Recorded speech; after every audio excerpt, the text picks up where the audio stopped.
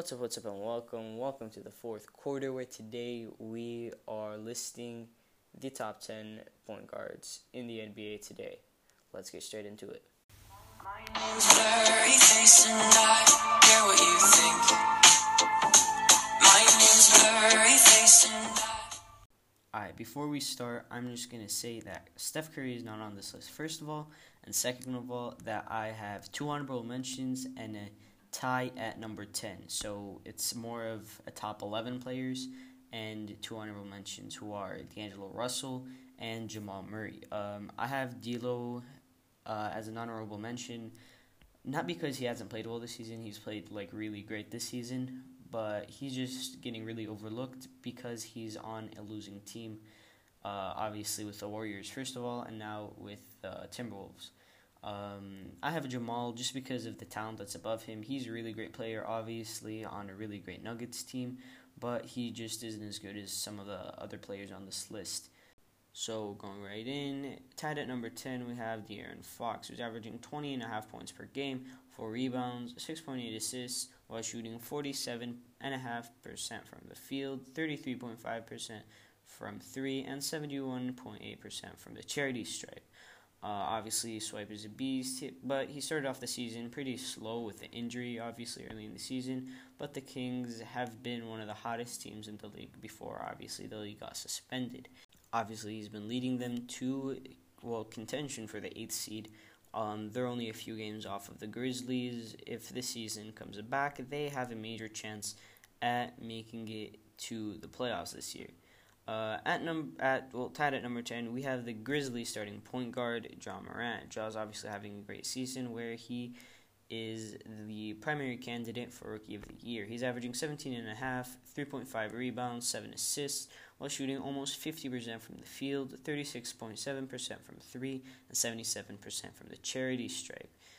And the Grizzlies are a really young team with Jaren Jackson Jr., obviously, Dillon Brooks, Justice Winslow once he comes back from injury, and they have a really bright future in the league. So I have Ja Morant tied at number 10. At number 9, I have a player I wasn't honestly expecting to put this low in Kemba Walker. Kemba's a 4-time All-Star who's averaging 21 points per game, 4 rebounds, 5 assists, shooting 42% from the field, 37% from 3, and 86% from the free throw line. Yeah, he was an all-star starter this year, but he's been the third option for the Celtics this year, and that's saying something. If you have Kemba Walker, who's an all-star starter, and Jason Tatum as your first option, and Kemba as your third option, then you obviously have a stacked team, and the Celtics have a really bright young future with Jaylen Brown, Marcus Smart, Jason Tatum. They're all having great seasons, but Kemba obviously was an all-star starter this year, but we haven't seen him really since the all-star break because he's had that injury. And in the few games we did see him back, he hasn't really been that great. He was only averaging 15, 4, and 4, shooting 30% from the field and 25% from 3. But of course, he could have picked it up before the season got suspended. He could have obviously picked it up, but we didn't really see that. So that's kind of the reason I have him down here. And he's still been good, though. Just he hasn't been the Kemba we're used to. He hasn't been that great. At number 8, we have Ben Simmons. Yeah, it might be a little controversial putting Ben Simmons this low, but I was honestly debating to put him at 9 under Kemba, or I could have put him at 7 above the player that you'll see there. But I'm going to stick with 8 for now. I feel like he could be way higher on this list, even in the top 5, but he's so reluctant to take a 3, even though he's shown that he can make them. He's only taken 3 threes in his career, and he's scored one of them. That obviously doesn't mean that he can score them at a high level, but it means that he can shoot them and that he can score them if he just develops that shot a bit more. And to be a top 5 point guard in today's NBA, you have to be able to shoot the 3-ball. But other than that, he's great in almost everything else. He's leading point guards in field goal percentage, with something that I find surprising, by the way. George Hill was in second place, shooting 52% from the field. But yeah, Ben is a great playmaker and a passer, and he's a consensus all-defensive team player almost every year. He had a slow start to the season this year, though, averaging like 12 points in November, but he's picked it up. He was averaging like 22 in January. Right when he was starting to get hot again, he went down with an injury, unfortunately, and he hasn't played since that injury, of course, with the season being suspended. But obviously, he's not shooting, and at the end of the day, he's not going to get higher on this list unless he takes his shot to the next level. Fortunately for him, though, he's still 23, so he has some time to grow and to develop a shot. At number 7, we have one of the most underrated players in the league, and that's Kyle Lowry. Kyle's averaging 20 points per game, almost 5 rebounds, and 7.7 assists, shooting 41% from the field, 35% and 35% from 3. He's a 6-time All-Star, and he's leading the Raptors to the second best record in the East and the third best record in the entire league. That's pretty insane considering the Nuggets are a team, the Rockets are a team, the Celtics are a team, and he's still managing with Siakam to lead a team that just lost probably a top 3 player in the league to the third best record in the entire NBA. But like another player on this list, he's been able to lead a huge underdog team to an almost guaranteed playoff berth at this point, if the season continues. At number 6, I have another All-Star starter this year in Trae Young. Trae Young is averaging 29.6 points per game, 4.3 rebounds, 9.3 assists, shooting 42% from the field, 34% from 3, and 84% from the free throw line. He's obviously having a great season in only his second year, and one of the reasons he's not higher is because he's the one having the great season and not the Hawks. He's a great scorer and playmaker, but he's also a major liability on defense. Of course, that's mainly because he'll usually be the smallest guy on the court, but that's still a liability on that side of the ball nonetheless. However, he's still an amazing player, ball handler, and playmaker, probably one of the best offensive talents in the league right now in only his sophomore season. He's got a great career ahead of him, and if he can start leading the Hawks to wins next year, he'll for sure be higher. At number 5, I have CP3, who's a 10-time All-Star, 4-time assist champ, and 6-time steal champ. This year he's averaging 17 points, 5 rebounds, 6.8 assists, shooting 49% from the field, 36% from 3, and 90% from the free throw line. He's a guy who's having a season like Kyle Lowry's, or more like Kyle Lowry's having a season like him. Bleacher Report had his team at winning 41-41 and barely making the playoffs in the 8th seed. But he's been able to prove them wrong by already being the 5 seed and already having 40 wins. It just shows you the impact he's had on the team. Of course, the 3-point guard lineup they're playing with has been great for them, with Shea leading the team in scoring with 19 a game. He's obviously a great young player who's having probably the best season of his career and probably going to win the 6th Man of the Year award this year. And of course, Chris Paul, who has been amazing this year. Most people didn't even expect him to be on the Thunder by the end of the year or even by the end of the trade deadline, but he's proven everyone wrong. Obviously, props to Billy Donovan and Sam Presti. Billy now being a candidate for the Coach of the Year for his decisions, and Sam as Executive of the Year also for his decisions. Moving on to number 4, we have Russell Westbrook.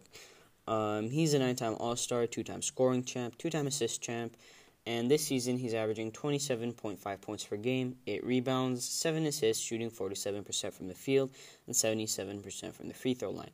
Obviously, in the first half of the season, he wasn't really doing anything crazy, averaging like 22 over the first couple months. But then started to pick it up in December, averaging 27, and then in January, when Mike D'Antoni started really using the micro ball lineup and sticking to it, he started balling out, averaging 32 points per game, and he played even better in February with 33 points per game. He cooled off in the beginning of March, though, in the 4 games we saw him play, where he put up 26 points per game. I honestly don't know how to feel about the micro ball lineup, though, because like 1 second they're on a 6-game win streak, and the next they lost 3 in a row. Obviously, 2 of the teams being teams that you really don't want to be losing to if you're a team of the caliber of the Rockets, obviously being the Knicks and the Magic. On the other hand, though, Russ was finally getting some spacing, with Capella gone to the Hawks in a trade that they got Robert Covington back in. Russ could actually start driving to the hoop, because Capella, obviously, when he was there, he was clogging up the paint. So now he could drive to the hoop, and if he didn't have anything, he could kick it out to one of the 4 shooters around him, obviously. All of them, or most of them, being elite shooters. P.J. Tucker, Robert Covington, James Harden, Eric Gordon, and the others, obviously. But although the lineup has been decent in the regular season, a big concern was what would happen in the playoffs if they happened to match up against a team like the Lakers or the Nuggets. One team obviously with AD and the other with Jokic, both players who can play on the perimeter. But he's still having a great season nonetheless, and I have him at number 4. At number 3, I have Luka Doncic, who's averaging 28.7 points per game, 9.3 rebounds, 8.7 assists, shooting 46% from the field, 32% from 3, and 73% from the free throw line. He was Rookie of the Year last year and an All-Star starter this year. I could have had him on my shooting guard or small forward list, but he's been the Mavs starting point guard this year, so he's at number 3. He's obviously having a beast MVP caliber season this year, and him and Porzingis are a crazy good duo. The future of the team and potentially the future of the league could be in their hands. They're leading the team to the 7th seed in the West, 8 games above the Grizzlies, though, who are the 8th seed. He's not a very efficient three-point shooter, but he's a player that has so much swagger and confidence with his shot that when you watch him play and shoot the ball, you'd think he's a sniper. He's a super fun and exciting player to watch, and he's having one of the best sophomore seasons of all time, right after having a historic rookie campaign. A lot of people thought that he might have a sophomore slump, but he's proving all the doubters wrong. Even in his whole career so far, he hasn't really hit a so-called wall. Like, for example, Trae Young last year wasn't really good in the first half of the season, but then gradually increased his production on the court throughout the season. We haven't really seen anything like that from Luka yet, and that's just another thing that makes him a generational player. Another great thing about him is that he has a capability of making players around him actually better. Stats-wise, he took Maxi Kleber and Dorian Finney-Smith from both averaging 6.5 and 7.5 respectively, to 9.5 points per game.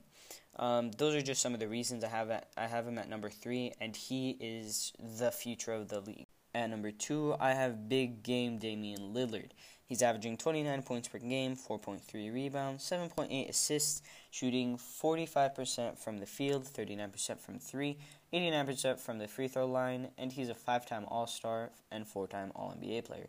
Even though he's missed some time from the season because of his injuries, he's still always the second best point guard in the league, which obviously might be kind of depressing, always being second best, but let's be real. The guy usually above him is arguably the greatest point guard of all time. He's the greatest shooter of all time and has 3 rings. Unless Dame gets a ring or Steph retires, Dame's stuck here. But he's still an amazing 3-point shooter, maybe the most clutch player in the NBA. He's an amazing playmaker and a guy you can always trust with the ball. And even though with the Trailblazers being trashed this year, which is mostly due to injuries, obviously Nurk being out, he's still having an MVP caliber season. Some people might have forgotten, but at one point in the season, man caught fire and averaged 45 over 8 games. When Dame catches fire, he can't stop, and when he cools off, he's still averaging 25 plus. He's a perennial MVP candidate, and he's still got a few years ahead of him for a playoff push. At number 1, though, we have not Steph, because I told you at the beginning of the video, I'm not putting Steph in this video because he hasn't played for most of the season. At number 1, we have not Lillard, because he's always at number 2, because he's never going to surpass Steph, unfortunately for him. At number 1, we have LeBron James, who's averaging 25.7 points per game, 8 rebounds, and leading the league with 10.6 assists per game, shooting 50% from the field and 35% from the 3, leading the Lakers to the number 1 seed at his age 35 season. It's crazy to see a player in his 17th season performing at an elite level like LeBron is. Not just performing at an elite level, he's actually leading the team being the second best team in the league. His chemistry this season with Anthony Davis, who the Lakers obviously last season pursued for so long, has been great. And the Lakers are in win now mode with their 2 stars. It's just crazy. It's just honestly crazy how crazy good the King is. And hopefully he'll be in the league for years to come. Thank you guys for listening to today's episode. If you're watching on YouTube, don't forget to like and subscribe, and check out the podcast. If you're listening on the podcast, please check out the YouTube channel and like and subscribe. And if you didn't like this episode, it's still cool. Please still subscribe. Really helps me a lot. And thanks for listening, guys. I'll catch you in the next one.